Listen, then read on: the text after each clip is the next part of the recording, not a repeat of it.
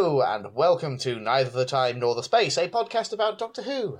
My name is David, and as always, I am joined by the fabricated Matt. Hello there. Hello, Matt. Well, it feels like an eternity since I last spoke to you. But to be honest, it feels like an eternity since I last spoke to anyone, because I've been on my own all weekend, and we're recording on a Sunday afternoon. What if I told you I've purposely not been speaking to you because I've got some big news? You got big news? All right, let's just dive into that. This isn't just big podcast news. This is big personal news. But crikey. I wanted to get your reaction on pod. And then I've got okay. it, recorded forever. No pressure. Right. Well, a few years ago, obviously, I moved in with my now wife. And yes. Between us, we had a lot of pets. Obviously, famously, Moss the dog, the hamster, the rabbit, the guinea pigs. And we had the agreement, David, that when the last of those pets died, it would be time to have a baby. Right. And, David, this week, sadly, Ernie the guinea pig passed away. Aw, R.I.P. Ernie. Do you see where I'm going with this story? I mean, I do so far, but I feel like there might be a twist or something. There is, because the next day my wife came home with 2 guinea pigs. So the big news this week is I just wanted to welcome our new guinea pigs, Starsky and Hutch. Ah. Well, welcome to the team. Yeah. The baby still eludes me. One day. I mean, do you think are you excited at the prospect of maybe being a father one day? Yeah, I mean, I do a pretty good job looking after you, don't I? So. And you always tell the world that you see me as such an inspirational father figure, so. I certainly do, yeah. So, yeah. I think you'd be good at it. Oh. I thought that joke was going to be better. I thought you were going to get really excited at the thought of me having a baby. But you sussed me out, you old dog. I know you too well, Matt. I know if there's a long lead up like that to something, then there's going to be some kind of twist one day in the I'm tail. just going to knock on your door and just go, oh, for fuck's sake, baby's on the way. That's how you know I'm being serious. Yeah, and I'm sorry I swore, everyone. I've been. Yeah, I was going to say you were pulling me up on it last week, and there you are, straight out the gate with the naughty words. Just censor that bit out. Do some editing. I'm going to write a time code there. So, how's your week been? It's been okay. We've been. I always complain about being short-staffed at work because I work for the NHS, and specifically I work within an administrative capacity, and they get particularly understaffed because it's less visible, and we're down a member of admin staff at the moment because a colleague of mine, dislocated their elbow, which is not pleasant. But so I'll be honest, I've had an absolute week of hell at work, and then to cap it off, my partner took my child away from me and has gone and visited her parents for the weekend. Yeah, so she is coming back. You made that sound like she is. Like that Limmy sketch. She's turned the weirds against us. Yeah, no, I will be seeing her and little Absorbaloff later today. Yeah, in court. But it's been a long, weird weekend. It's not often I'm just sort of left to my own devices, and it doesn't take long for me to unravel. It must be said. Oh, I would have come round if I'd known. Yeah. It's you don't want to see me right now, Matt. Not when I'm in. I just go full hermit. It takes all of half an hour for me to just basically become a bit of a shambles. But having said that, I have been doing a lot of tidying up, which has been very satisfying. Because here we go. We're ticking them all off. I've complained about work. Now I'm going to complain about being a parent. You don't have time to just clean properly when you've got a toddler. You just, every day, you scrape off the top layer. So you more or less reset back to where you were, and then it's another day of carnage. So it's been quite nice to find, like, you know, we've ended up with just like piles of like boxes of stuff of just like, oh, we'll sort that out at some point. And this was the weekend when I actually got to sort it out. So that was good. That's quite satisfying, yeah. Have we mentioned we're talking about Spearhead from Space? We haven't yet. We're talking about Spearhead from Space. So, 6 minutes in. Let's just do some cold takes that we can edit in. No, it's fine. Leave it. Spearhead from Space. We're talking about Spearhead from Space. That's what we're doing, listeners. There we go. And just chuck them in at the beginning. You seem to think I'm going to do a lot more editing on this episode than I am, Matt. I think the greatest reoccurring joke our podcast has is the idea that you do any editing. But yeah, I'm putting it off as long as I can this week, to be honest, Matt, because I think I've gone on record as saying Pertwee's one of my faves. Mm-hmm. And you absolutely hated him when we watched The Demons. You were really mean to that everything about that story. Yeah, I would have to listen back to that, because that's one that I've grown in affection for. Yeah, I think maybe I took it too hardly at the time. I can't remember, but all I remember my was abiding memory after that is just feeling like, oh, I really screwed up on that one. All I should remember have picked was a different Pertwee story. Pertwee was just always on a motorbike. There was that little demon fella, and then at the end it just turned out it was the Master all along. Yeah, I mean, you're not wrong about any of those elements, but yeah, I just got the feeling. I went in fully expecting you to really be on board for Pertwee. I thought he'd really win you over and charm you, and that just didn't seem to happen. So I'm very, very nervous about going into this one because, you know, I've already suffered it once. I can't sit through another hour of you trashing Pertwee. Mm-hmm. I don't think. So, let's talk about food for as long as you like, Matt, because I'm going to keep putting it off, I think. Right. So, what did you have for breakfast today? Well, being left to my own devices, I could make a leisurely breakfast for the first time in a while. Mm-hmm. So I scrambled myself some eggs. Oh, nice. And I don't know where you stand on scrambled eggs in general. I like them, but they have to be done properly. I don't like them wet at all. Well, you see, this is the thing. It's very much a personal tasting, isn't it? I prefer a slightly wet scrambled egg. I like just a little bit of sloppiness in there. I like mine like egg foo young, basically like an omelette. You see, I can't stand that, because that's how my mum used to make scrambled eggs, and she'd do them in the microwave. And so, you know, they'd just be like rubber balls bouncing off your toast. Mm-hmm. And I can't be doing with that. So when I do scrambled eggs for myself, and my partner's the same as you, she doesn't, you know, I think she worries she's going to get food poisoning or whatever from an ever so slightly under scrambled egg. But yeah, I like to cook it like really slowly and gently, with probably far too much butter in there. And today, because it was knocking around in the fridge, and a little bit of like smoky fake ham. Okay. So I just chopped a bit of that up and chucked it in there. Oh, nice. And you know what? Meal of the week, Matt. Oh, really? Without a doubt. Yeah. I started my Sunday right this week. Oh, wow. Well, so my breakfast was largely uneventful. Just had the usual, like, coffee and a biscuit, basically. But my meal of the week, things got a little bit mad. I basically lost my mind a little bit yesterday. And you know when you get something so wrong but you're convinced it's right? I wound up like arguing with all my friends I was right, but with hindsight I was so wrong. So was this in the... Oh no, this wouldn't have been Friday evening. So what was this in relation to? So yesterday I spent most of my day making a lovely chili con carne.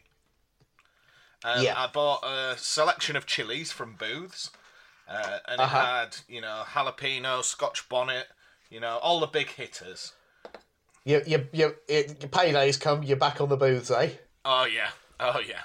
So I made an incredibly spicy chili con carne. Right. And I like my spice, but even for me, it was a bit much. And for some reason, even though I know this isn't the case, I got it in my head that the opposite of chili... If you were cooking a meal that was too spicy, David, what would you add to relieve that spice? I mean, with chili, the obvious answer is just get some sour cream. Yeah, it makes sense, doesn't it? Yeah. For some reason, I'd convinced myself the opposite of chili was garlic. What? So I just put like a full head of garlic into this chili con carne. So it didn't relieve any of the spice. No. But it turned it into this beautiful, spicy garlic mess. Like, I mean, you're almost with if you go with strong garlic flavours, you're almost creeping into bolognese territory. yeah, but it was far, far too spicy, and it had kidney beans. It was a proper chili con carne. I'd gone all out. Yeah. Because as well as mince, when I was at Booth's deli counter, I also put a little bit of shredded smoked ham in there to give it a bit more flavour. Ooh. So we've both gone down the chopping up a bit of ham route with our meal of the week this week. So yeah, I wound up with this garlicky, spicy, mincy slop, and it was so nice. Doesn't sound too bad. Doesn't sound too shabby at all. I mean, I do like a garlic. If I go to the curry house, quite often get a garlic balti. So I was in my wheelhouse. I mean, yeah, I'm extremely pro garlic as well. Basically, anytime I see a recipe, it's like, 1 clove of garlic. I'm like, oh, come off it, 3 at least. Yeah. Well, that's it. I put a little bit in, and I'll be honest. I recently bought myself a new garlic rocker for the kitchen, and I think I just got overexcited. So I just went mad, rocking all my garlic. Yeah. I was telling friend of the show, Tim Riley, last night, and he said he's really concerned that I'm giving myself stomach ulcers because all I eat is spicy garlic. But yeah. You know what? I've got a chili story from this week, actually. It wasn't me. It was my partner cooking. She decided she was going to make chili. Just quick and easy chili and rice for dinner. And I was like, yeah, well up for that. Off you go. I'll look after little absorbs for a bit. And quite early on into the process, but not early enough, she realised we had none of the ingredients for chili. Save for a tin of tomatoes. Mm-hmm. We didn't have any soya mince in the freezer. We didn't have any kidney beans in the cupboard. I don't think we even had an onion. Like, it'd just been a complete failure on the thing. So she just improvised. And it was amazing what she pulled together. Like, we had a couple of old, neglected, frozen veggie beef burgers in the back of the freezer. She was like, oh, okay, I'll just sort of lightly fry those and like just smush them up as best I can. She grabbed a tin, in lieu of kidney beans, she used a tin of chickpeas. Okay. But, we've got a reasonably well-stocked spice cupboard, and she just magicked it all together, and it wasn't chili as you or I recognise it, but it was very nice. It was actually a really lovely meal, and until this morning, it was front runner for meal of the week. Mm-hmm. So one of the things I envy most about my partner, who is, I mean, there's a lot to choose from. She is just superior to me in almost every conceivable way. But one of the things I most envy about her is that she's so calm when it comes to improvising in the kitchen. And I just go to pieces. If I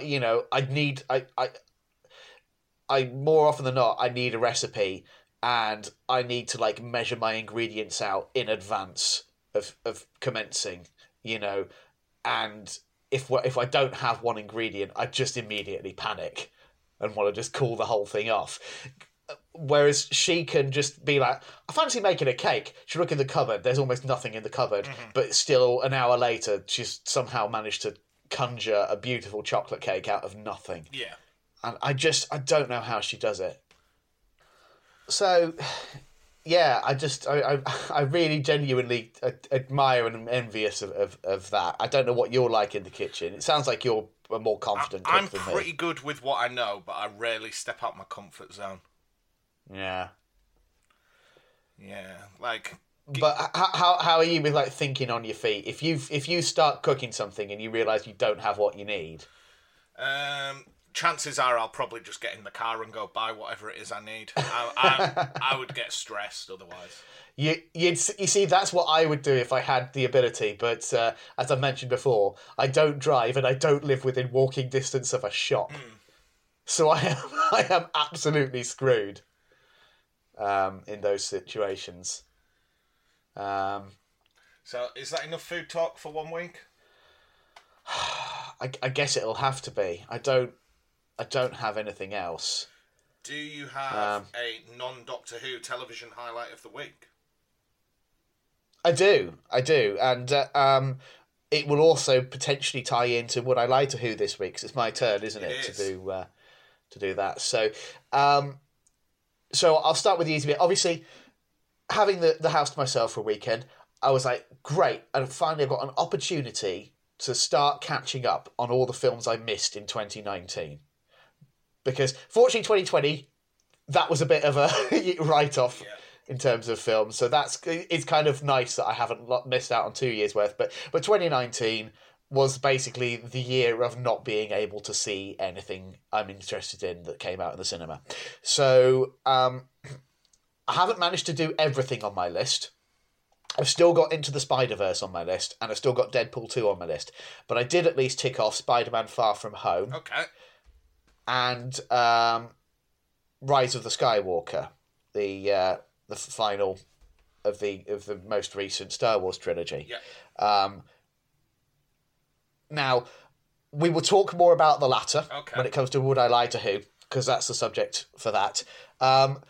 But Spider-Man Far From Home it's so charming, isn't it? Yeah. It's a good watch. It's a good watch. Yeah, I'm not saying it's the best Marvel film ever made, but especially as a palate cleanser, as a sorbet after the banquet that was Endgame. Yeah. It's really nice, isn't it? Yeah, and it sets up, obviously, all the stuff that's in WandaVision, all the stuff that's in Falcon and Winter Soldier. Yeah, I quite like it. And I really like...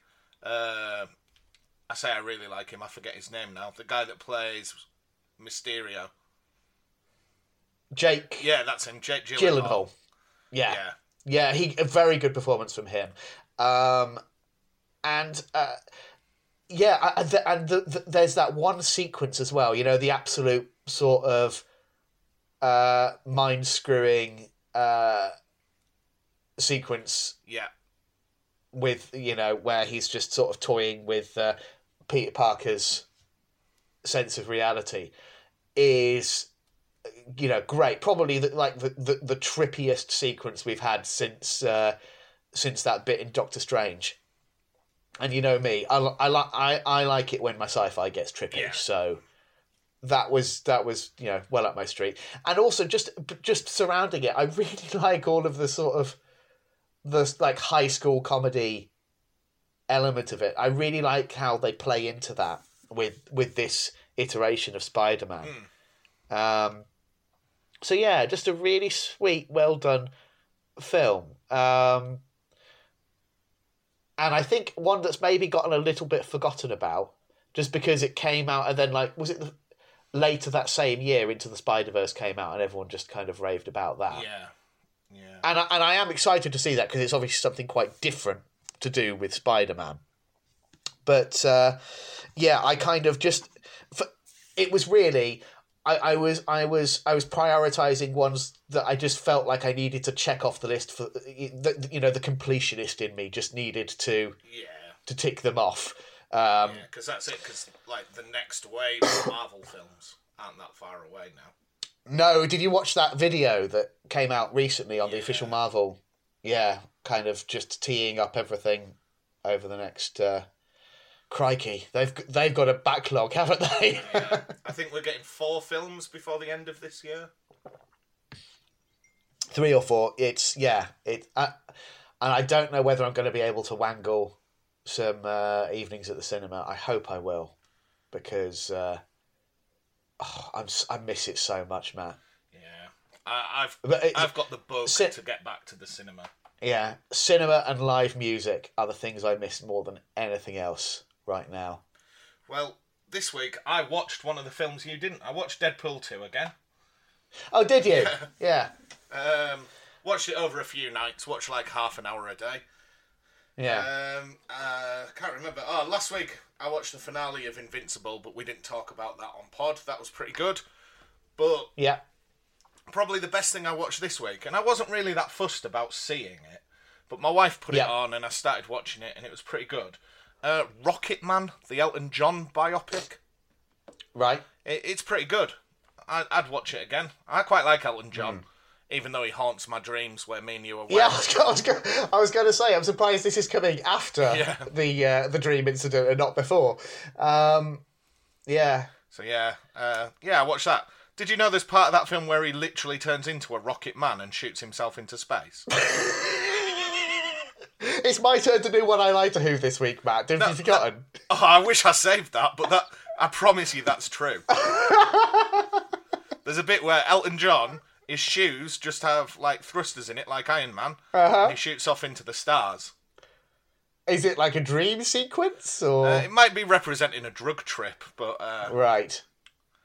But yeah. Oh, that came out of nowhere. That's that was very surprise. on the nose, isn't it?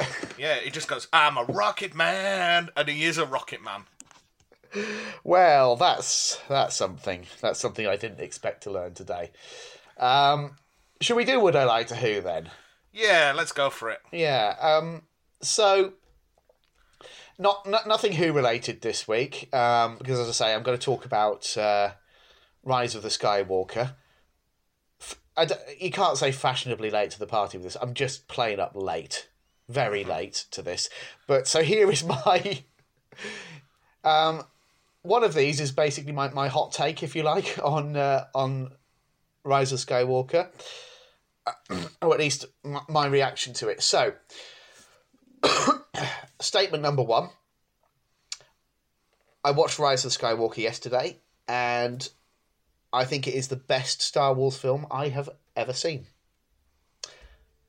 Statement number two. I watched Rise of the Skywalker yesterday. I think it is the worst Star Wars film I have ever seen. Or statement number three. I tried to watch Rise of the Skywalker.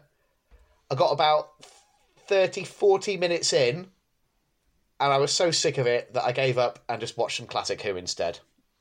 It's C. Yeah? Just you're not gonna probe any further with any of those. So, if it's the best Star Wars film you've ever seen, what's the best bit? They're just the sense of that's like the final battle. I just felt it just built up really nicely to this. Talk me through the final battle. It's it just hit all of those classic Star Wars. Can you tell me who's in the final battle, please? Okay, so you've got Poe Dameron. He's around, right? And the Stormtrooper guy. I'm blanking on his name right now. Finn. Mm-hmm. And yeah, it's just a big old space battle. It's what you want out of Star Wars, isn't it? Mm-hmm. See, I don't know if you're intentionally getting that wrong to outwit me, or if you are just that. That's all in the game, isn't it? Yeah. If it's the worst Star Wars film, what makes it so bad? I feel like. I mean, I'll be honest. I quite liked Last Jedi. I know it's controversial to say that it very much divided opinion. I really quite enjoyed Last Jedi, and I felt like this one undid a lot of what I liked about Last Jedi. Okay, can you give me some examples? So the whole Rey's lineage thing, I guess spoilers for a 2-year-old film at this point. The reveal about that I thought it was really brave and interesting the way in Last Jedi they undercut it. Oh, who are my parents? Oh, they're nobody, and it kind of rejects that tropey, heroes, destiny, lineage thing that Star Wars has been kind of bogged down by for a long time, and it kind of was a conscious rejection of that. And then, because some fans reacted badly to it, they were like, oh, actually, maybe we won't do that. And they kind of backtrack on it in a really dumb way. The way some characters, I think, were sidelined, and it was just very kind of very, very muddled and plodding, very talky. So... What did you think about Rey's lineage in the finale, in the final scene? It just felt hollow to me, Which bit? Just, like, why should it make a difference? Why should it make a difference what her family tree looks like? Right. Now that you've acknowledged that makes me think it's not C, because you have to watch the end to find that bit out. Or did I just read about it on the internet? Did you consider that, Matt? Could have just wikied it. Got fed up. You're too lazy. If you're not going to edit a podcast, you're not going to Google a Star Wars. Yeah. Okay. So what was your question about C? What classic? Who did you watch? I just fancied a little bit of early Tom Baker, so I just went in on Genesis of the Daleks. Okay. It's a classic for a reason. Is it a classic? It is. It's up there with meant to be one of the greatest of all time. The only reason I've not considered us doing it before is really down to the fact that it's 6 parts. It's a little bit flabby. But The good is so good in it. It's it's the story that introduces Davros. Right. I hope you have watched it, because I'm going to make us watch that for the next classic review. Okay. I mean, if you're up for doing 6 episodes, I am. Yeah, why not? Why not? I'm going to change my answer. I'm going to go for B, that you hated it. You are correct. Really? Absolute fucking hated it. I can't even remember what the score is. I think it's about 7-3 to you now. Yeah, something like that. Yeah, well done. Yeah. Last time I wrote the score down, it was 7-2, so it's 7-3. Yeah. You just hated it. I just, I really, I went in with fairly low expectations because I knew a lot of people were very mixed on it at most. Mm-hmm. So I went in just being like, well, if it's just a breezy ride and it ties up the loose ends, that'll do for me. But it didn't do that. It actively undermined everything that I liked about the previous installment. For example, the way they sidelined Rose, I thought was frankly shameful. And the whole Palpatine reveal thing is just why? How is this better? Do you know what I mean? Yeah, kind of. I get where you're coming from. It didn't sit well with me at all. Like the action bits were competently executed, but they never kind of hooked me in. Have you watched any of the new Star Wars? So have you watched like The Mandalorian? Not yet. It's on my to-do list. I will get round to it. Yeah, I like all Star Wars. Yeah, but I would agree. The final few films weren't for me. I think the thing is, for me, I have no nostalgia for Star Wars. Uh-huh. I watched them like once growing up, and I was like, okay. Like they weren't like a pivotal part of my childhood or anything. So I'm in it because I want good stories and good characters, and I feel like I didn't really get that at all with this one. So yeah, it was a big disappointment for me. I think a bit of a missed opportunity, and just things like the fact it was like another desert planet. How many times do we have to? Planets. How many times do we have to do desert planets? Just do something different. So yeah, I just found it, when it was at its best, it was like competent and bland. And when it was at its worst, it was kind of actively undermining what was happening before. And like, even though I'm not a big fan of the prequels at all, because I think they're just jumbled, overlong messes of films, there is at least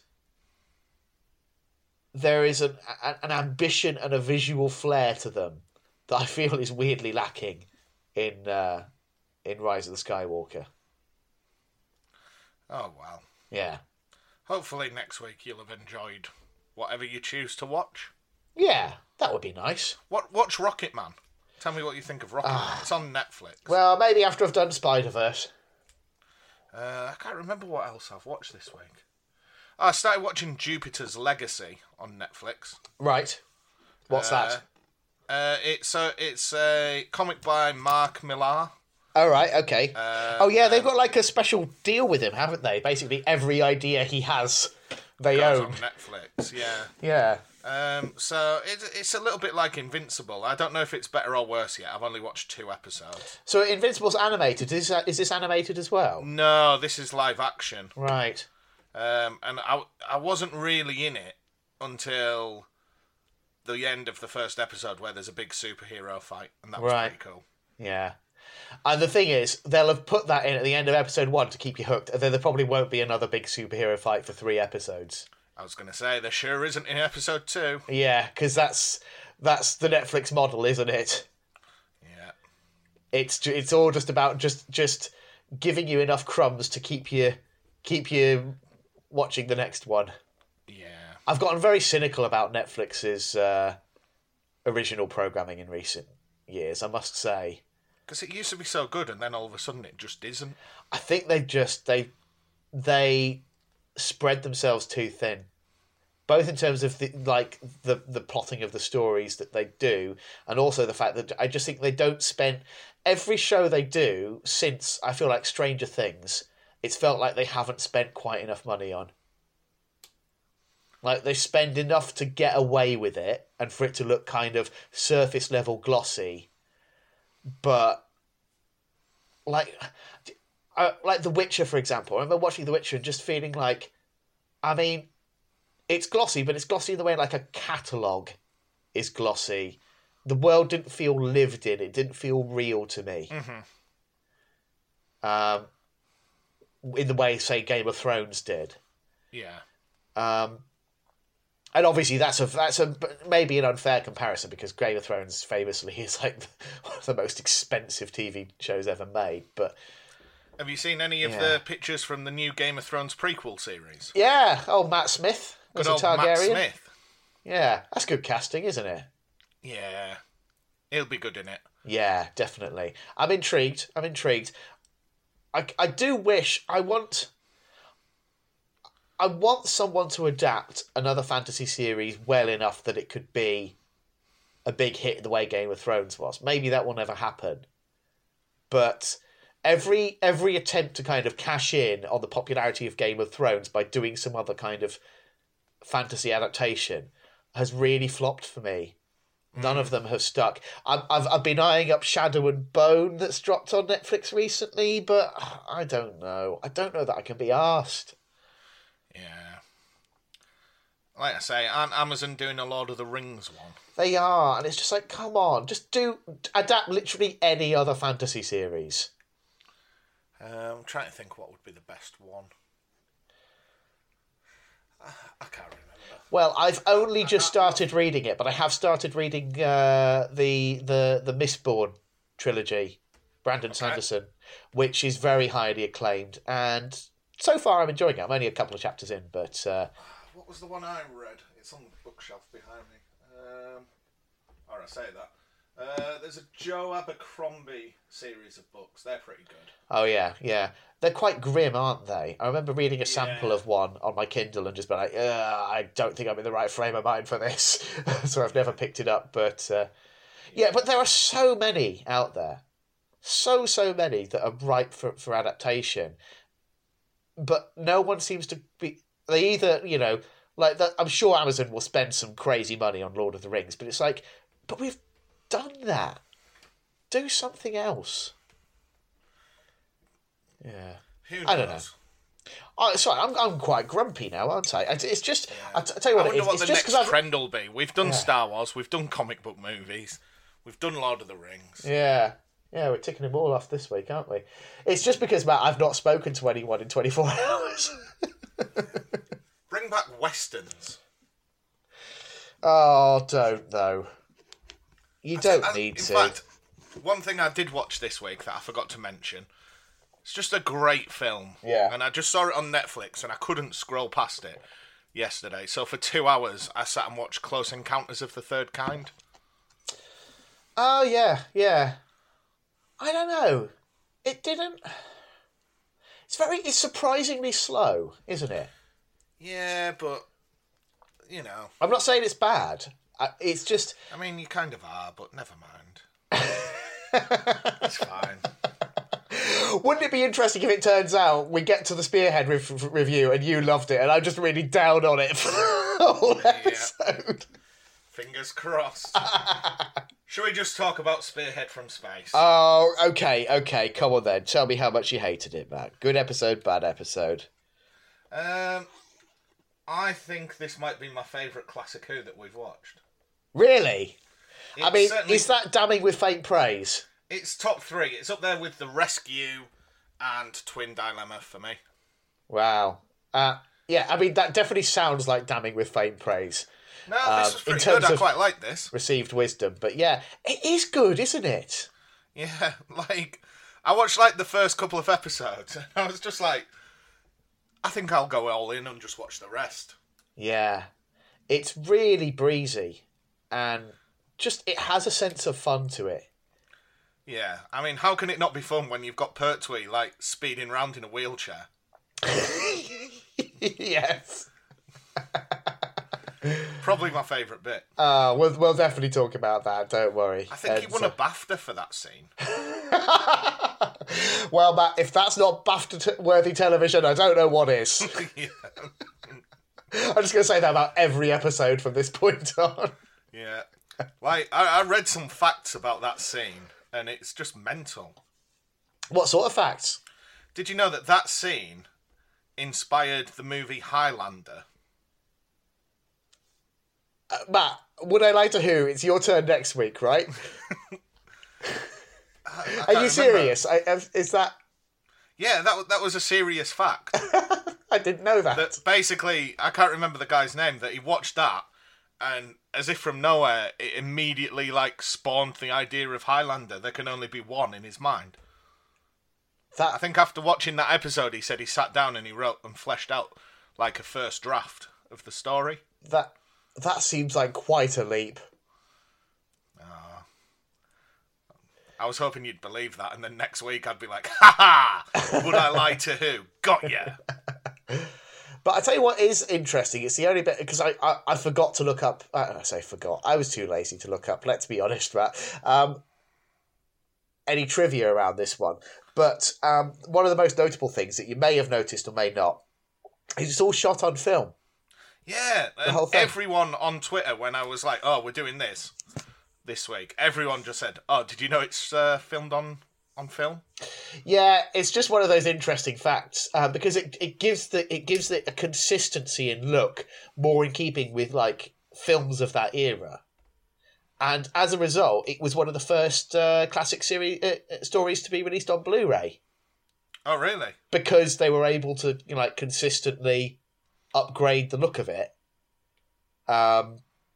Whereas when you've got the standard production model of exterior and location shooting is done on film and then the interior stuff is all done on sets, on video, and you've got that kind of contrast between the two looks, So yeah, it does give it a very particular flavour, and obviously it does look like a movie from the time. It looks like Carry On Doctor. Yeah, exactly. It has that sort of look about it, which gives it a particular charm, I think. The reason behind that, of course, is because there was a strike. Yes. So we're in classic 70s style. But yeah, I'm glad you had a good time with this one, Matt. I mean, yeah, I didn't mind this at all. Good. Shall we just get stuck into it then? Well, shall we have some listener opinions? Oh yes, if we've got any. First and foremost, I just want to say hello to the Doctor Who Show podcast. I haven't checked them out yet. I really should. I had a nice chat with them this week about Australian television. Them and, our hero, Marty McLean. Yeah. But there's a few people that I was hoping you'd just say hello to, David. Okay, I'll try. Can you say hello to the Platinum Boys? Hello, Platinum Boys. Can you say hello to Big Cheddar? Hello, Big Cheddar. And can you say hello to Uncle Chicken? Hello, Uncle Chicken. I'm sure you've made these up, but okay. No, that's the name of... Well, it's the code name for some of my friends that I play Xbox with that listen. Which one of those do you think is my nickname? Okay, so we had Platinum Boys. Yeah. I mean, you're only one boy, so... Yeah, but I could be one of two Platinum Boys. Okay. Big Cheddar and Uncle Chicken. I'm going to guess Uncle Chicken. I am Uncle Chicken. Yeah. Did you know that my niece and nephew call me Uncle Chicken, and whenever they hear me speak, they start barking like chickens to interrupt me? That sounds great. Whenever I see them, they're like, "Oh, great, Uncle Chicken's here." And I'll say, "Hi, guys, how's it going?" And they go, "Bark, bark, bark, bark, bark." I need to start doing that whenever you're trashing an episode I like. Yeah, call me Uncle Chicken. Next time you're laying into... If you, like...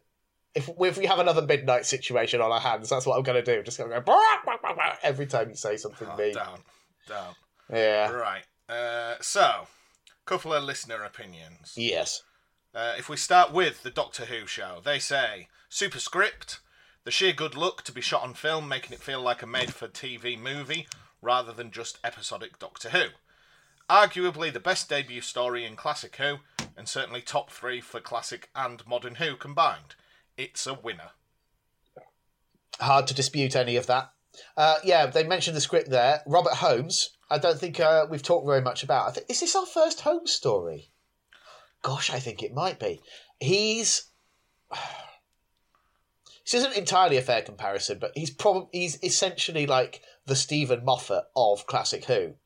Okay. In that he was incredibly prolific and had a very high hit rate. So I think he wrote more stories than any other single writer for Classic Who, and by and large, they're very well liked, his stories. And I think his first script was for the Second Doctor. He had a stint as story editor or script editor during the Fourth Doctor's era, from probably one of the most popular runs of the Fourth Doctor's era. And he was still writing stories through into the Sixth Doctor's era. So, he has a big legacy when it comes to this show. And he introduced some pretty key ideas in some of his stories in terms of like lore that has continued to be explored for decades to come. Nice. Like, for example, I believe he was the one that came up with the 13 regenerations limit. Right, okay. In one of his stories and things like that. So, a really pivotal writer. And he had the honour of introducing the world to the Third Doctor in this story. Mm. Frank then says he likes it when the spearhead comes from space. And then, are you sitting comfortably, David? I am. Because we've got a few messages from good old Marty McLean here. It's an honour as always, Marty. I feel bad because I'm going to post Marty that Doctor Who TV movie book, but it's still in my front room, not wrapped up. So it will make its way to Marty. I never have a day where I go near a post office. Yeah. They're few and far between these days. So Marty says his dad showed him this one when he was 10, so it holds a special place in his heart. Good choice. Good choice. He says, Marty's Doctor dad. Who works best when it takes the everyday into the uncanny valley. The script is tight, the direction is resourceful, such as the High Street and the press conference. Yeah. The Autons are genuinely creepy because of their gauze eyes. 16mm film brings a cinematic quality that's sorely missed until, in my opinion, the 11th hour, which coincidentally plays to the Spearhead best way to introduce a new Doctor to a new audience playbook closely. Yeah. And then he says, he's yarned on about this for long enough, but he bloody loves it. Well, Marty, I could listen to your yarning all day. You beautiful, beautiful man. Yeah, it's good stuff. It's just, I think a lot of people are hitting on that there's a sort of efficiency to it. You know, and to be honest, an efficiency that is sadly lacking at times for the rest of this series, because as much as I enjoy all of Series 7, which was Pertwee's first season, this is the only 4-parter. The rest are all like 6-7 episodes. Well, that's it. In the final message we got, Jake from Married to Who. Do you want to say hello to those, David? Hello, Married to Who. Anything else you want to say to them, David? Not at the moment. Okay. He says, I like Spearhead a lot. It has a lot of work to do in only 4 episodes, as it has to introduce a whole new show, basically. Yeah. Yeah. Really, your only continuing element is the Brigadier and Unit. Mm-hmm. And even then, this is the Brigadier's third... No, maybe 4th appearance, because you've got the 2 Yeti stories and the invasion. So, yeah, 4th appearance. So... And really, this is the point at which Unit become a fixture, because you've got the whole plotline of the Doctor is exiled on Earth, basically becomes a scientific advisor for Unit, and it sets up that whole dynamic. And, you know, obviously we need to mention it's the first story shot in colour. Mm-hmm. That's very significant. Though it must be said, for probably the majority of the viewing public at the time, they would have watched it in black and white. Because UK were really late adopters when it came to colour TV. Yeah. So, but yeah, it's... I mean, I had a black and white TV set probably into the early 90s. Yeah, definitely. We had one. We had one knocking around in our house. I think it was in my parents' bedroom for a long time. Mm-hmm. But yeah, I think it was partly because they made the decision that a colour license fee was more expensive than a black and white one. Right, so there was an additional cost, and apart from the fact that the TV set itself cost more money. And you also had this thing of it was going to cost you more per month or per year for the privilege of continuing to watch in colour. So understandably, a lot of the British public in the early 70s were like, oh, well, you know, we're not missing out that much. It's the same shows, so they just kept watching in black and white. But it does look good, doesn't it, in colour? Yeah, it's an all-round good episode, good story, I would say. Yeah. So let's discuss this all-round good story. What happens in it, Matt? Right, so we're starting on the 3rd of January, 1970. Yeah. Can you remember what you were doing at the time, David? Just waiting around for another 16 and a half years. Yeah, just hanging around in my old dad's balls. Yeah. So, episode 1 opens with space. Something detected on a radar heading for Earth. Yep. And then this is where we're introduced to one of my favourite characters, just a tramp in his garden. And It's not a tramp. Well, is he? Oh, no, am I getting him confused with the poacher? It's different, isn't it? No, this is Sam Seeley. Yeah, it is. Weird country. He's a poacher. He's a country bumpkin. He's a walking stereotype. Yeah. But anyway, he's moving some plants as these weird pods land on Earth. And we really should just talk about how stereotyped he is. Like, he basically does look like he's I don't know, understudy for the Wurzels. Yeah, he looks like Greengrass out of Heartbeat.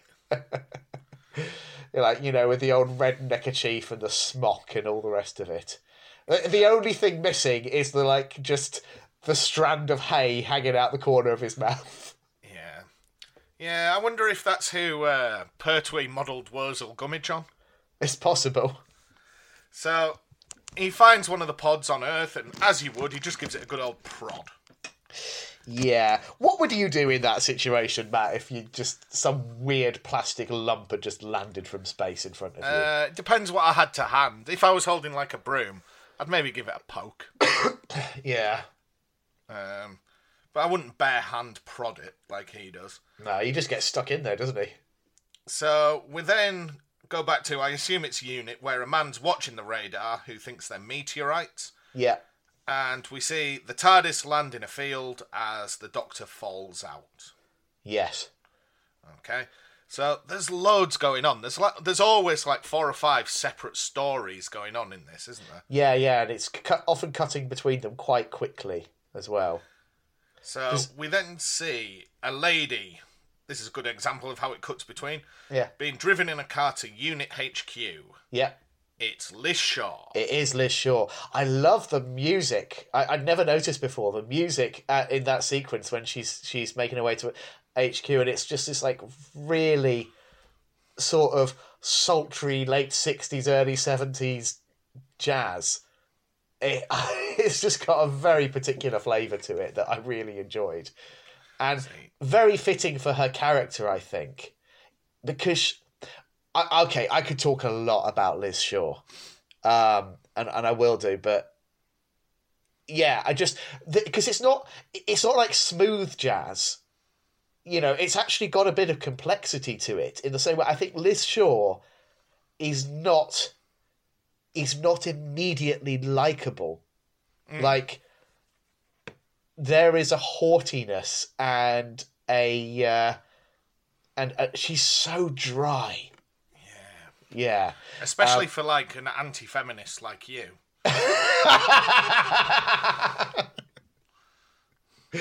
Yeah, thanks for that, Matt. The messages you sent me about why is Liz Shaw in a lab and not a kitchen are just not appreciated, David.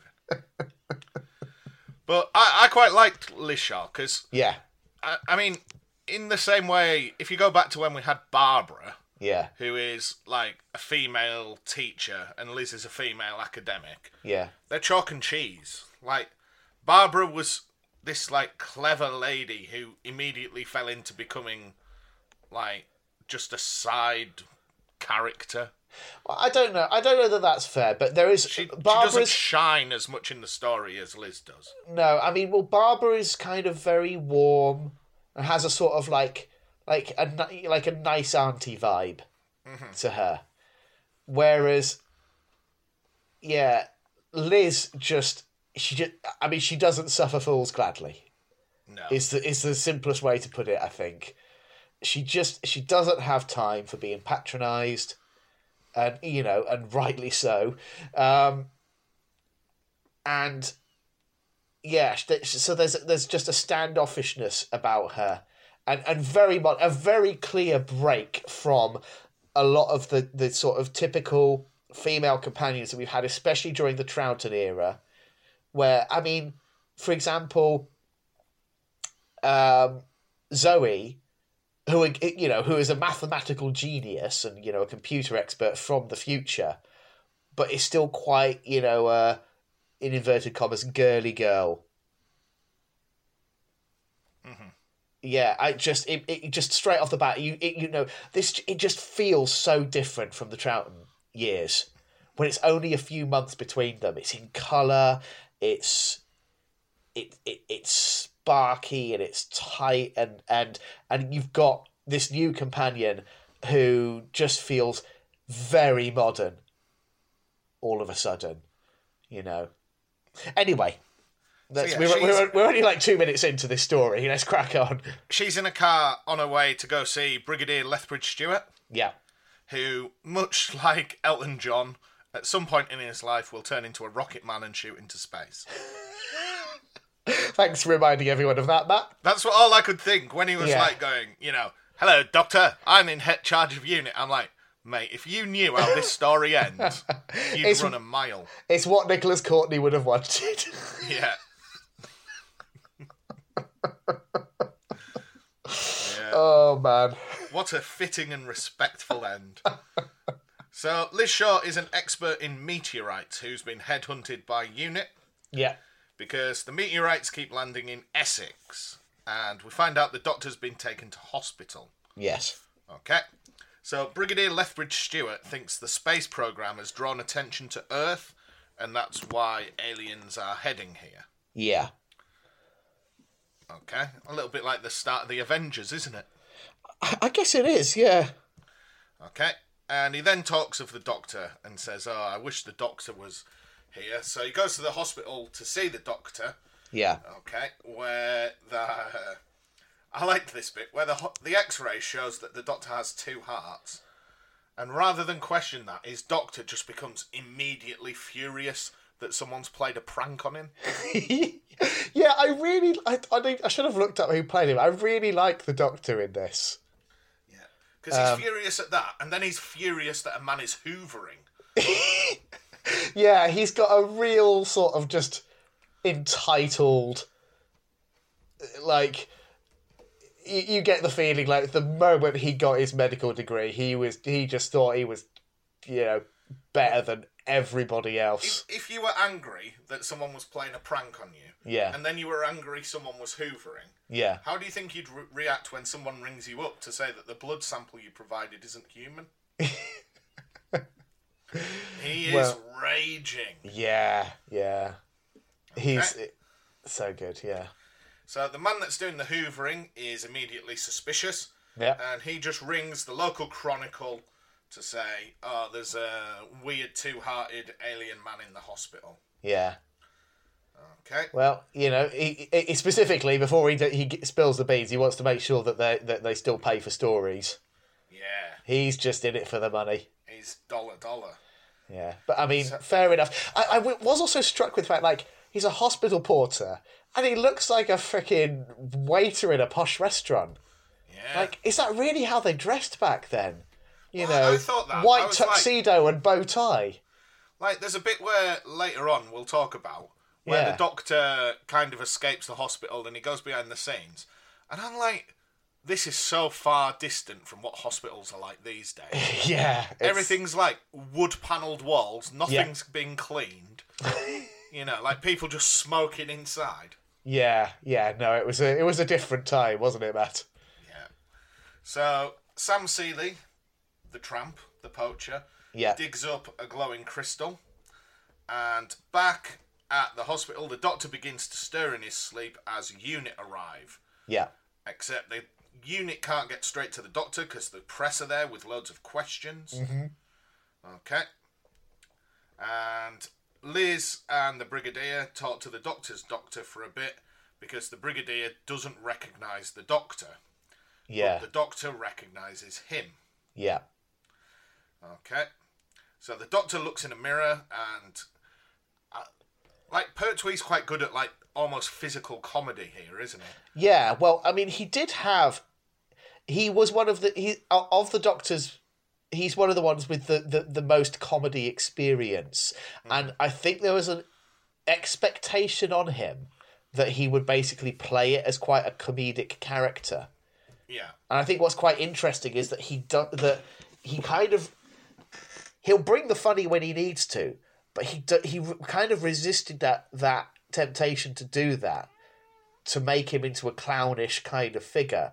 And instead, you know, he kind of brings him into a much more sort of suave action man kind of vibe.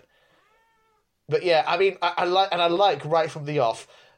He's looking in that little mirror and he says, oh no, this won't do. And then a moment later, it's like, well, actually. And, like, immediately that sort of ego starts to creep in.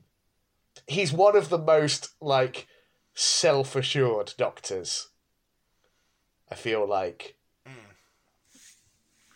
So, he then falls back asleep. Yes.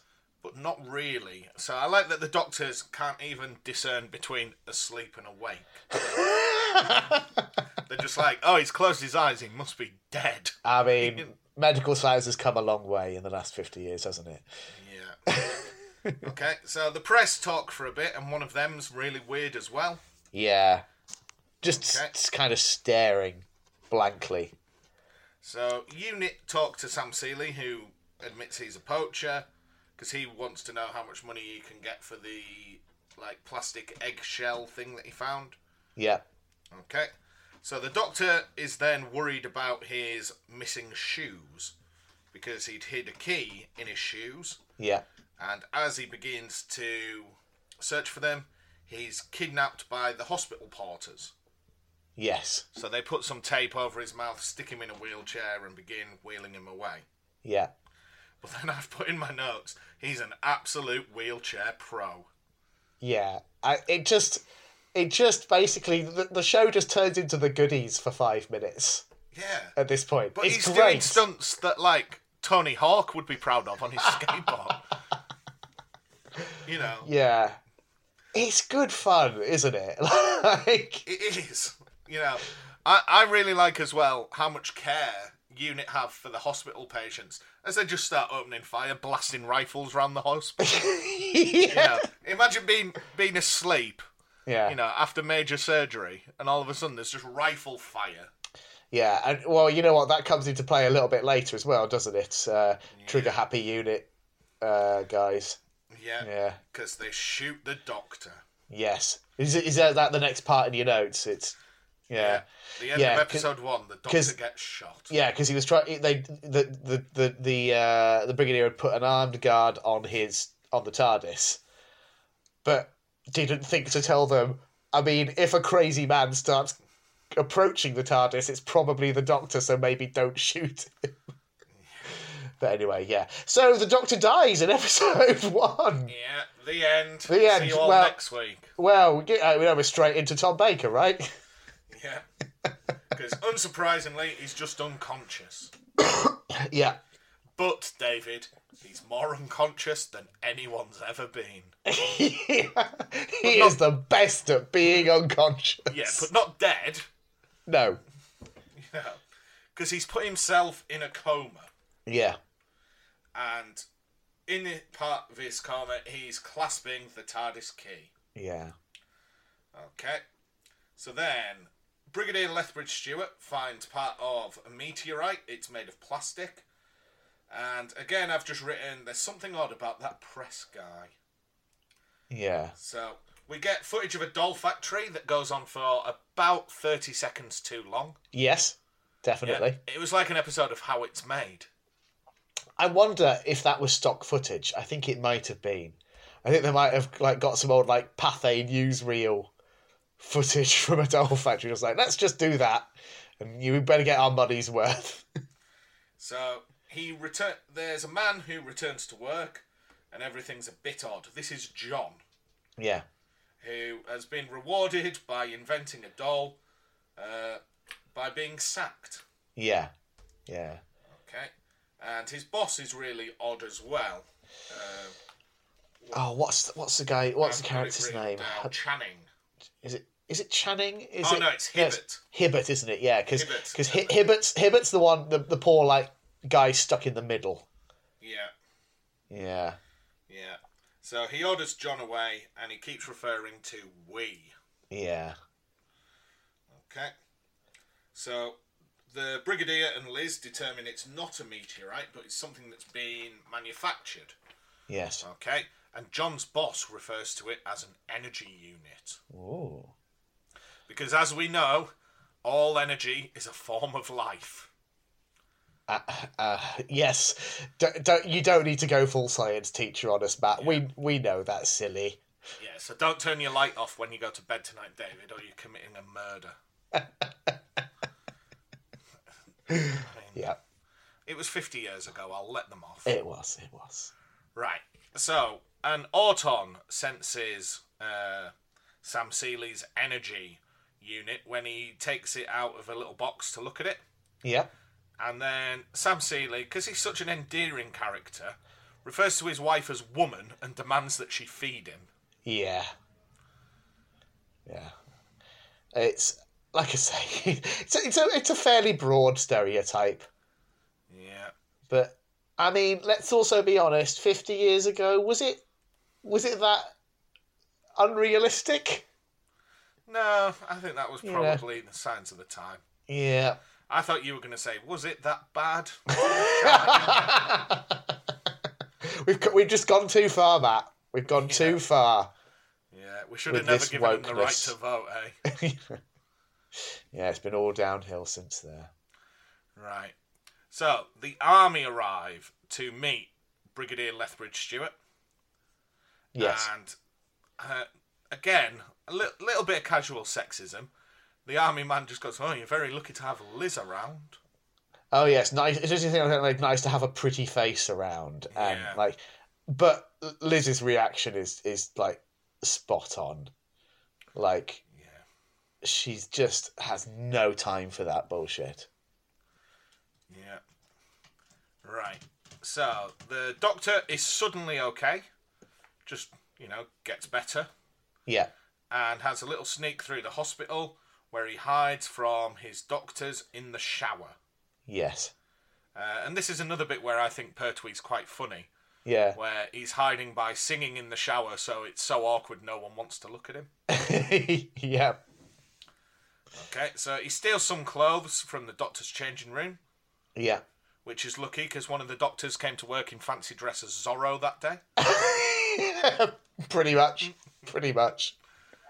I mean, twice I've seen the doctor steal clothes from a hospital, and twice they've been the most ridiculous clothes I've ever seen. Three times, actually. Where was the third? We've seen it in the film. We've seen it here. And the 11th Hour as well. Oh, yeah. He's always doing it. He gets the bow tie, doesn't he? Yeah. 3 times he's... Bloody hell. Like, I've got friends who are doctors, and they don't dress like that. I'll tell you that for nothing. Yeah. Imagine if you went for, like, major surgery. You'd been in an accident, and you woke up and your doctor was just in fancy dress as Zorro. Yeah, to be fair, I think it wasn't I think he was maybe like the hospital chairman or something like that. Some sort of big wig was the impression I got. I could be wrong. That would explain his fancy car. Yeah. So, unit find another energy unit. Yes. And the doctor has a little bit of trouble starting the old-fashioned car, but as soon as he can, he's away. Yeah. And the Brigadier tries to open the TARDIS, but the key doesn't work. Oh. Oh, no. It's the end of the TARDIS. So, unit are just driving around in the car, and they crash when an Auton walks into the road to steal the energy unit. Yeah, and so this is our first proper look at an Auton, isn't it? Yes. Yeah. So what do you think about the classic Auton? Is this their first story? This is their first story, yeah. Ah, right. Because I did wonder, because I know there are other classic Auton stories. Yes. So I was like, the Doctor doesn't seem to know anything about these. No. This is first time for him too, yeah. Yeah, I think the old effects kind of makes them a bit scarier. Yeah. Proper nightmare fuel, I think. Especially when we get to episode 4, but even here, just one on its own, just sort of like standing in the road, it's like so creepy. Yeah, we'll talk about the one in episode 4 because there's a brilliant bit I want to talk about. Yeah. So the Doctor arrives because he's got a new fancy watch which homes in on the TARDIS. Yeah, that's handy. Wonder why he got rid of that. Just makes me think they probably had some sort of watch sponsorship deal. Like, there's a new joke in the... I don't know if you've been watching This Time with Alan Partridge. I watched the first series. Is there a new one out? Yeah, 2 episodes of the second series. Oh, that's completely passed me by. Right. Well, I know what my TV highlight's probably going to be next week then. One of the main jokes is, and it's just a throwaway sentence in the first episode. Yeah. Is that he's being paid to advertise a new sock company. So, like, they never hang a hat on it, but all the time he just pulls his trouser leg up so you can see his socks. And even in episode 2, he's just there trying to make sure his socks are in view. Brilliant. It's as good as the first series. It's I really like this time.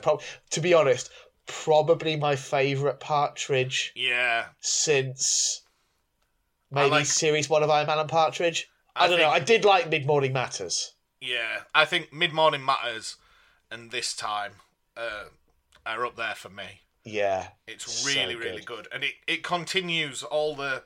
So, like, the guy that Simon Farnaby plays is back in it. And great. It's so good. And I tell you what, the bit that really stands out to me from the last series of This Time is the episode where Coogan's playing the Irish lookalike. Yeah. Just glorious. Genuinely probably the best comedy performance I saw of anything that year. Yeah. So funny. Yeah. Doesn't he give him a tortoise with his name misspelt? Yeah. And then sings him a song, but it's a really old, racist Irish folk song. Yeah. Isn't it Come Out You Black and Tans? Yeah. Yeah. But yeah, I won't say any more. Yeah. You've just got to enjoy it. I'm so psyched for that now. I didn't know it had come out. Yeah. Great. Okay. Right, back on track. Right. So the Doctor claims he's lost his memory, but he seems to be able to remember literally everything. So yes. I wonder what he's lost his memory of. Okay. Now, Liz and the Doctor... Oh, no, sorry. The Doctor talks to Liz in Delphon. This is good. Yeah. Because he's like... I don't know what gets him started on eyebrows, but he starts talking about how on Delphon they communicate with their eyebrows. And then, he does a quick waggle at Liz and just says, I just said thank you in Delphon. But what I love about that moment is it's good as a gag, but Pertwee plays it perfectly. But then Caroline John as Liz Shaw plays it perfectly well because, it immediately disarms her. Mm. All of that spikiness that we've seen between her and the Brigadier, where she's just not... and all the others in unit, where she's just kind of not on board with them. That sort of patriarchal thing. There's something about the Doctor's eccentricity that just immediately disarms her. Do you know what I mean? Yeah. Because it feels like from that moment on... She's just got no response to it. Yeah. So from that moment on, she's just like, yeah, all right. She just goes with it in a way that I don't think she would have... Because it's not like this Doctor isn't patronising. He's probably the most patriarchal of any Doctor we've ever had. He's probably the only Doctor who I can imagine voting Tory. But there's something about him where he's just so charming. So, yeah. So then John breaks back into the factory where his boss is talking to the army. Yeah. And he breaks in somehow just using a plank of wood.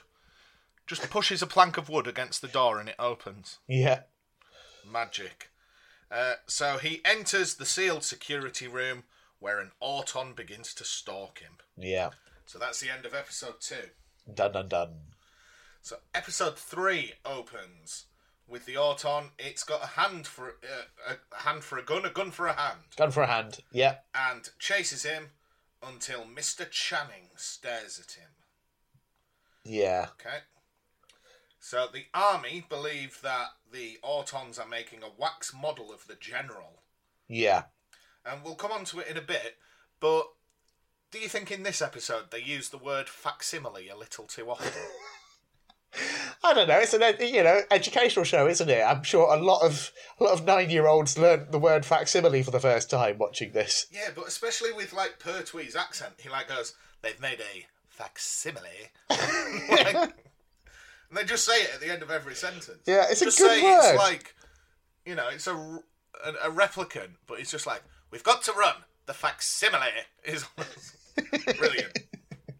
Yeah, I love it. So Channing sends an Auton after John, and John runs through the moor to the soldiers. Okay? And when they find him, he is scared stiff. Yeah. And the soldier's really helpful, because John's paralysed with fear, and the soldier just goes, "Here, why don't you try drinking this?" Just throws a drink in his face. Yeah. Like, could have drowned him. Yeah. Okay? So the Doctor and Liz do a little bit of science, but they don't have the equipment the Doctor needs. Yeah. He's got it on the TARDIS, but the Brigadier has the key. Yes. So he sends Liz to go get it. Yeah. Yeah, do we immediately see how that plays out or not? We've got a little bit with Sam Seeley, but yeah, we pretty much just skip to that. Yeah, so I really like... I love that Liz, again, it's just another little clue to her character, isn't it? That she, she basically gets a "not now, dear" from the Brigadier. So she's just like, screw it, it's just there, I'll just have that then. Yeah. Yeah, like, for someone who has basically been pulled into working for this very sort of hierarchical military organisation, she's very much a loose unit. And I think is why she immediately gets on with the Doctor, because for all of the Third Doctor's patriarchal tendencies, there is also definitely an anti-authority streak to him still. Like, he similarly just seems like faintly amused by all of the saluting and whatnot. He's there to solve a puzzle. He's not there to kind of uphold the order in the same way. Yeah. Right. So, as Liz steals the key, the Doctor boards the TARDIS just as the Brigadier arrives, realising the key's been stolen. Yeah. So the TARDIS powers up, and there's a lot of smoke, because the Doctor had tried to leave, but the TARDIS wouldn't let him. Yeah. So he just had enough and just decided he was going. Yeah, but he sort of he stumbles out a minute later through sort of billows of smoke, and honestly, he acts like a schoolboy who's just been caught cheating at a maths test. Yeah. Doesn't he? He's like... He's so sorry, sheepish. Brigadier. Sorry, Liz. I won't do it again. I promise. Yeah. Yeah. Unbeknownst to the Doctor, someone's changed the dematerialization code. Yeah. But it's the Time Lords. They've nobbled him. Yeah. Yeah. That's it. Because doesn't he say, like, they've ruined it, those selfish, blah, blah, blah, blah, Yeah. blah. Yeah. Okay. So, Sam Seeley's wife then has a little look at the energy unit. Yep. Whilst the Doctor, the Brigadier and Liz talk to John again. Okay? Yeah. Now, because Sam's wife opened the box, the Autons are now aware of its location. Yeah, it's less muted now. They can lock onto the signal. They call it the Swarm Leader. Yeah. Okay. So, everyone is now heading to Sam Seeley's house, including the Doctor, Liz and the Brigadier. Yeah. Okay. And we get a bit where Sam Seeley's wife hears a commotion, and in the house is an Auton looking for this energy cell. So she grabs her husband's gun and shoots it, but it's completely unfazed. Yes. Okay. And this is one of my favourite bits of the whole thing, is unit arrive a little too late and start shooting the Auton. Yes. And it just runs off into the forest, but it does it in such of like a Forrest Gump run. Yeah, I was going to say, it's like they hadn't fully nailed down the behaviour of the Autons, because for a lot of it they are quite jerky and robotic and slow. They've just been slowly plodding their way through life. But he does just proper leg it. And it was so jarring. I just laughed my head off when I was just like, where's he going? Yeah, I think they quite quickly realised that that's not the best way to do Autons. It's something of an outlier. Right, so Channing says it's too soon for a major battle. We haven't really talked about Channing. He's basically head of the Autons. Yeah. So he's like head honcho at the plastics factory, but has basically just been completely taken over by the Autons, it seems. Yeah. So whilst the Doctor's looking at the energy unit, we realise that they've all left John behind. So the Auton that's been running through the forest finds him, shoots him, and then Channing's like, shoot to destroy. Absolute destruction. Yes, yeah. And he eviscerates John till there's no John left. Yeah, and just like he shoots him once to kill him, and then just there's this weird like sort of whoop effect, and then the body is just gone. And I'm like, it's a long time since I've seen Terror of the Autons. I don't know whether that ability features again, but certainly they weren't doing that in Rose, were they? No. Yeah, that's a neat trick. Yeah, just blast someone out of existence. Yeah, and again, it's just a writing choice because they're like, well, they can't, if the body's left lying around, it's evidence. So yeah. So somehow John's death means the Doctor immediately solves everything. And we just cut back and he's like, we need to go to the plastic factory. That's where they're hiding. And he susses everything. Yeah. Okay, so they go to the factory where the owner dismisses John's story and says, look, we're just making dolls. Yeah. Okay, so the Doctor now has a machine that can measure mental activity. Yeah. Sensing the energy unit because it's got consciousness. He says it's a bit like a brain. Yes. Okay. And then the army general that we've mentioned a little bit is just at home. There's a knock on the door. And when he opens it, it's himself. Because it wasn't a waxwork. It's an Auton replicant. Yeah. Oh. Nightmare. Good makeup work, though, right? They just rubbed loads of Vaseline on his face. Yeah, but it's so effective. He's just a shiny boy.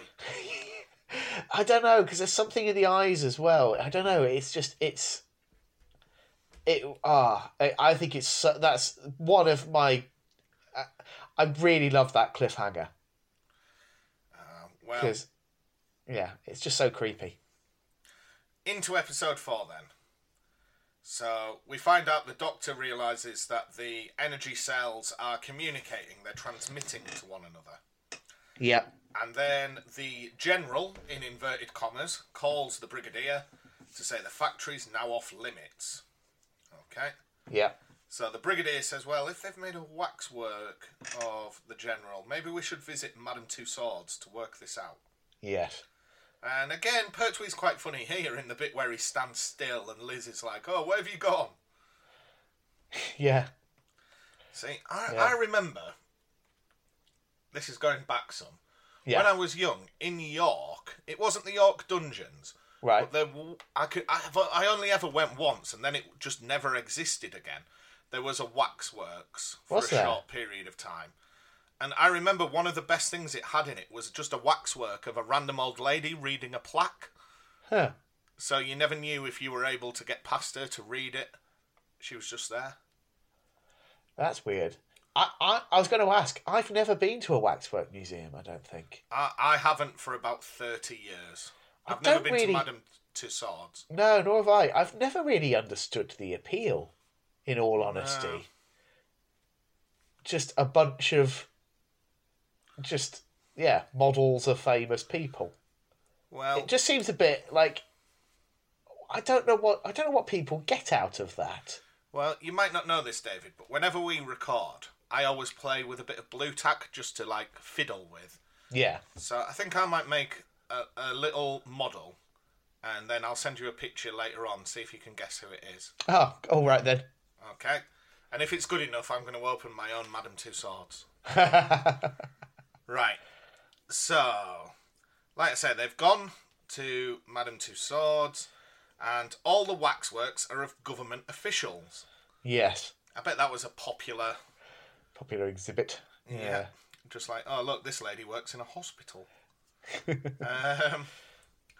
So, the Doctor asks why the General's waxwork has an up-to-date watch on it. Yeah. It's not just...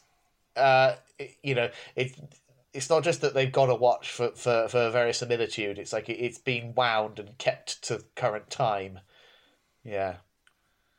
Yeah. So he hints at that he thinks this isn't the waxwork. This is the real General, and the waxwork's out there somewhere. Yeah. Okay. So Channing needs the Swarm leader brought to him, and the General takes him it. Okay. Whilst the Doctor hides out at the waxworks after closing, because he thinks the wax models are the real people, whilst the facsimiles walk about. Yes. Okay. So it's just the General's facsimile that's walking when Channing arrives.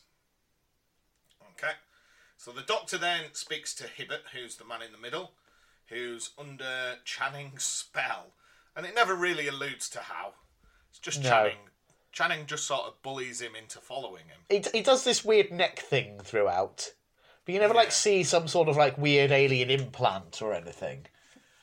So I think that was probably just an acting choice on his part. But, it's interesting the sort of levels of influence where, Channing is obviously just 100% Nestine consciousness. Whereas Hibbert, it's like he's definitely being mind-controlled to an extent. But he can pass for human in a way that Channing can't at this point. Yeah. Okay, so Channing puts the Swarm leader just into a machine. Yeah. And it makes all the shop mannequins come to life. Yes. And as a result of that, chaos ensues. Yeah. Proper iconic sequence, this. Yeah, well, I did think that, because, Rose pretty much copies it, doesn't it? Yeah. That is the bit which is most heavily and directly influenced by this. I mean, there's a lot that Rose takes from this. And in some ways, I think Rose manages to kind of cut to the, trim some of the fat, maybe, in comparison. Like, for example, pretty much the first scene is Rose in the basement of the department store being stalked by the Autons. Whereas with this, you don't get a proper Auton reveal till midway through episode 2. Yeah. And your big money shot is, it is coming midway through episode 4. So, but I think in some ways that's just indicative of the era in which they were made, respectively. Whereas, back in the day, I think audiences were a lot more willing to go along with something and see where it'll lead. Whereas in 2005, oh God, there was so much riding on Rose as an episode. So much riding on it. So Russell T Davies must have spent a lot of time thinking about what that first scene would be. Don't forget, the first scene's just all the establishing shots of London. Oh, that's true. Yeah, but it's still within I don't know what 90 seconds of the show being on, you've got Autons, and I do maintain as well. I think Autons were absolutely the perfect choice for a first Doctor Who monster. You can't come in with the Daleks on episode 1. No, it's too much too soon. Yeah, but you also, I don't think going with something modern. Imagine if the first story had been Slitheen.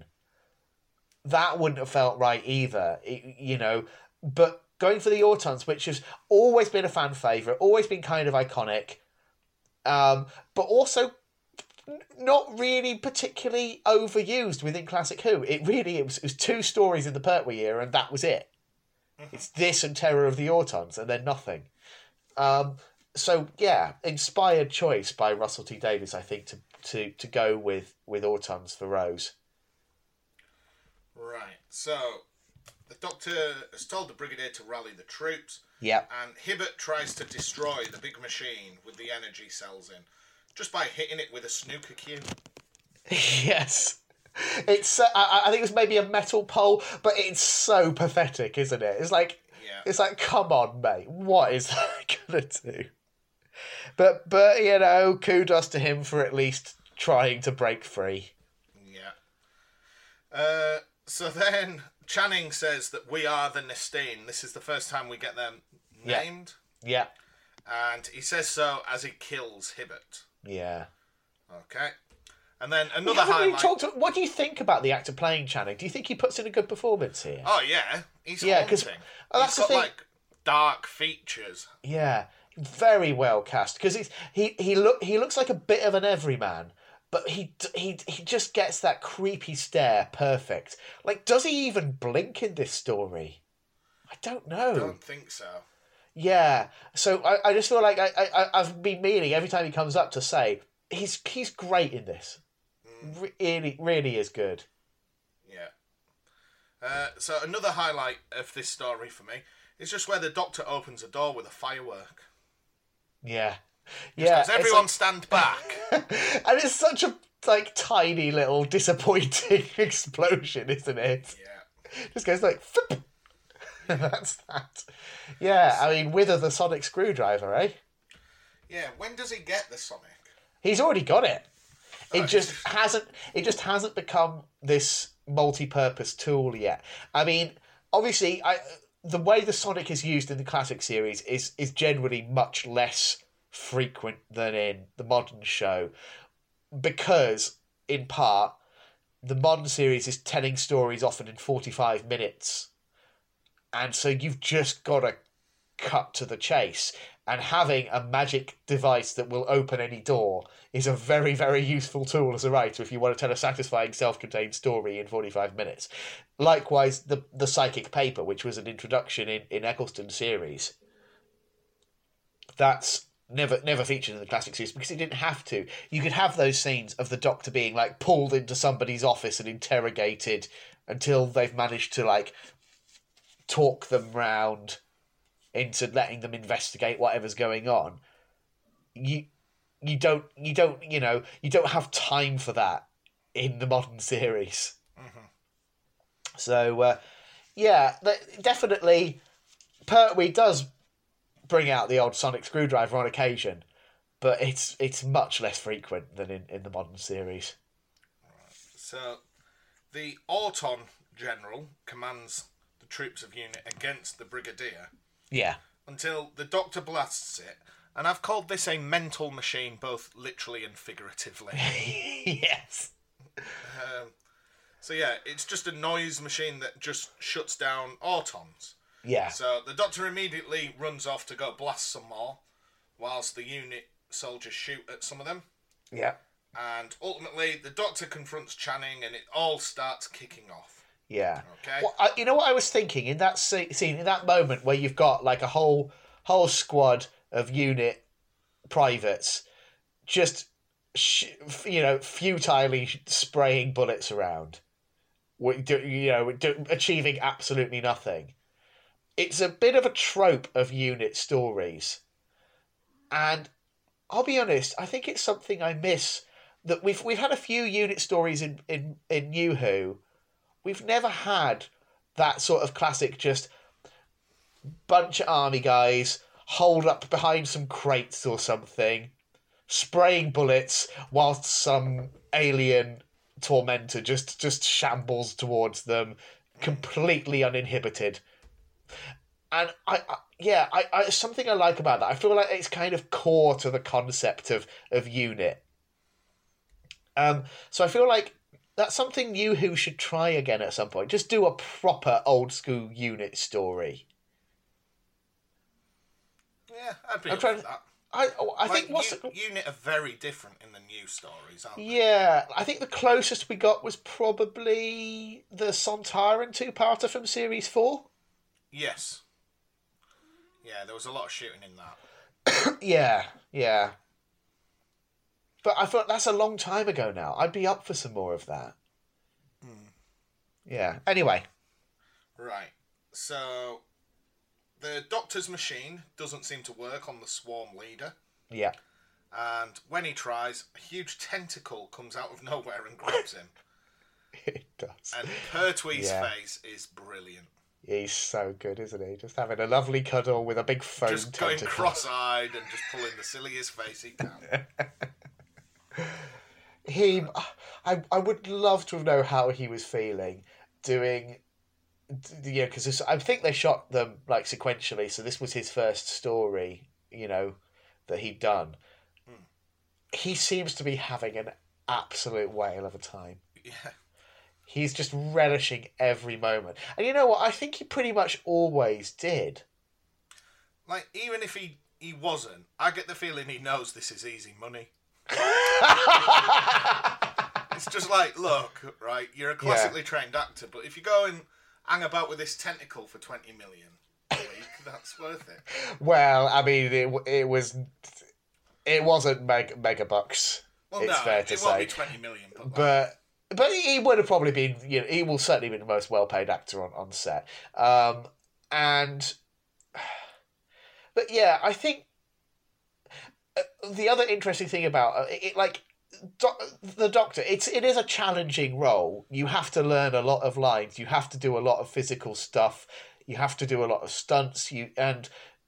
And you have to be able to convey a really wide range of moods and things and turn quite quickly, from very silly to very angry or whatever it is, There's a lot of range. So it's a demanding part. But also, I think it's liberating for actors in that whilst you're doing all of that hard work, you kind of just get to be a version of yourself. Like, I think Pertwee was pretty much bringing a lot more of himself to the Doctor than he had in any of his previous more kind of comedic roles. Yeah. I think, like, obviously we've talked about the vehicle thing. That's just him being him, really. But also, I just think his general suave manner, it's not that far off who he was, off screen, I don't think. Yeah, I can see that. Yeah.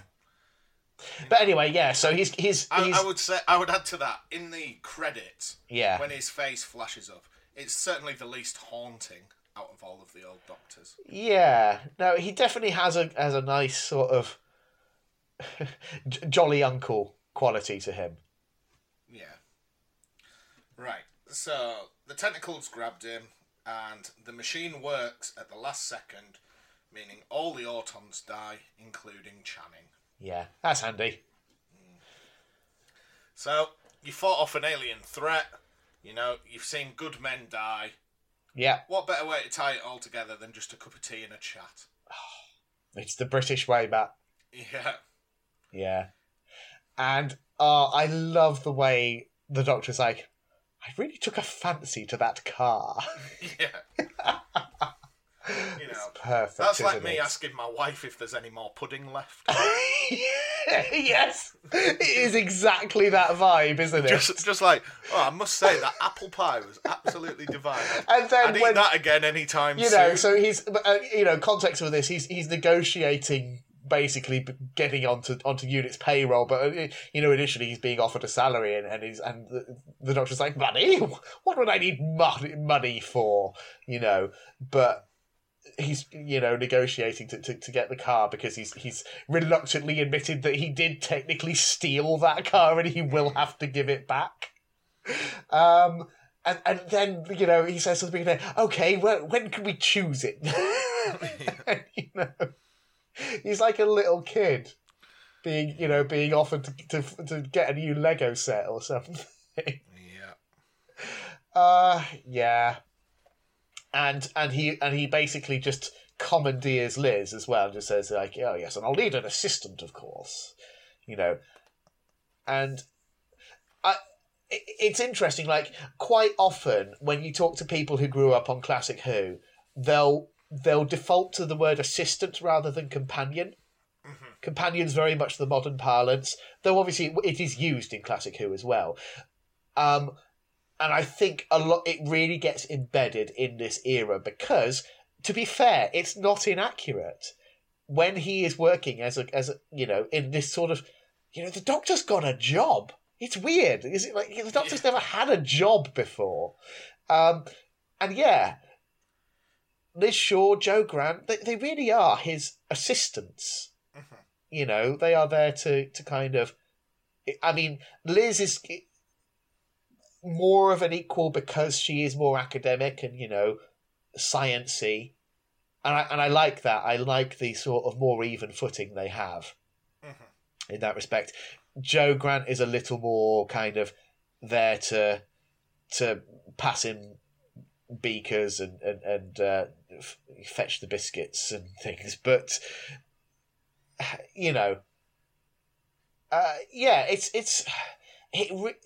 it's such an interesting era for the show. It's a really big, not a course correct per se, but a timely change. And one of the things that I think really did help to keep the show alive. Yeah, I can see why. Yeah, yeah. I would just say this story as a whole just has a real charm to it. It just does, yeah. And I don't know whether that is Pertwee, whether it is Liz Shaw. Just the whole thing just worked for me. Yeah. And to be honest, it's there more or less throughout Pertwee's era. If you like this, you will probably have a good time with... Because how far into his era is The Demons? Because that's the only other one I've seen. That's the following season, season 8. Okay. Because Liz isn't there for that, is she? No. Liz is only around for season 7. Right, and... okay. Unfortunately, I think there was a degree of sexism within the production team in that they had this bright idea. Oh, let's have a feminist. We'll have this sort of strident feminist character, and then they didn't know what to do with her. And they were just a little bit like, oh, well, she's maybe a little bit too feminist. And then you look at Jo Grant, who is much more, sweet and girly but that's not me casting aspersions on Jo Grant, who actually is a wonderful character, and I think there's a lot more under the surface than you might notice at first. But there was an element of the producers feeling like they'd gone too far with Liz Shaw, which is a shame because she's brilliant, and season 7 is a great series. Yeah, yeah. Like I say, I would say. I don't know what was lacking when we watched The Demons that I was so negative that's here.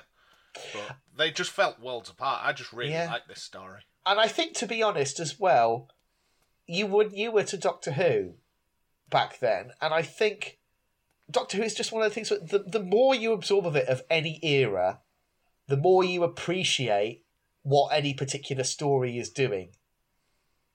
If that makes any sense. Yeah. Like...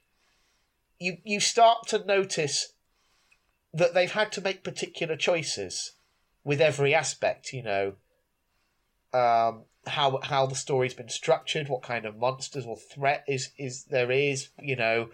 what kind of setting it is, the characters and how they utilise them. And I think that, just the more you watch of it, the more you can appreciate the minutiae of it. But yeah, no, I'm so happy you had a good time with this one, Matt. Yeah, it's worth remembering. I always want you to enjoy Doctor Who. Every week we watch it, I want you to have a good time, even if it's an episode that I personally don't love. And there are certainly a fair few of those. I want you to like this show, Matt. Because it's wonderful and there's nothing else like it on TV. So yeah, that being said, next week we're watching Class. Oh, we are, aren't we? Yeah. I was just about to say, I thought we were watching the other Christmas special. We've got Class on the agenda. We've got Class to do. Because you insisted it. Okay. Yes. So we're just doing the first episode though, right? Yeah. How long are the episodes? I can't remember, but probably 45 minutes. I hope it's not more than 45 Let minutes. me just... Hour at most, but... Class episode 1.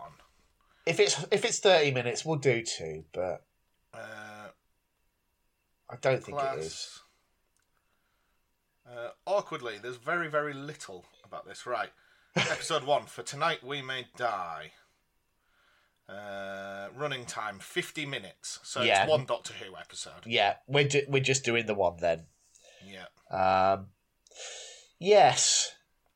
You know what? Okay, I've not seen it since it first came out. I'll be interested to see it with pretty much fresh eyes. Have you watched all of Class? No. I gave up after I think episode 3 or 4. Okay. It didn't work for me at the time, but I think part of that was maybe me being a little uncharitable towards it, in that I just wanted more Doctor Who. Right. I don't know. I've never really managed to get on with any of the TV spin-offs. Except K9 and Company. Except K9 and Company, which is flawless. But I'm always open to it, and, you know, opinions change, and it has been, 5 years? 6 years even? So that episode was 22nd of October 2016. Yeah, so 5 years then. So maybe I'll feel differently this time. Yeah. I can't say I'm looking forward to it, but I'm intrigued. I'm intrigued to see how that goes. So do join us for that, listeners. But until then, thank you very much for listening, and cheerio. Bye now.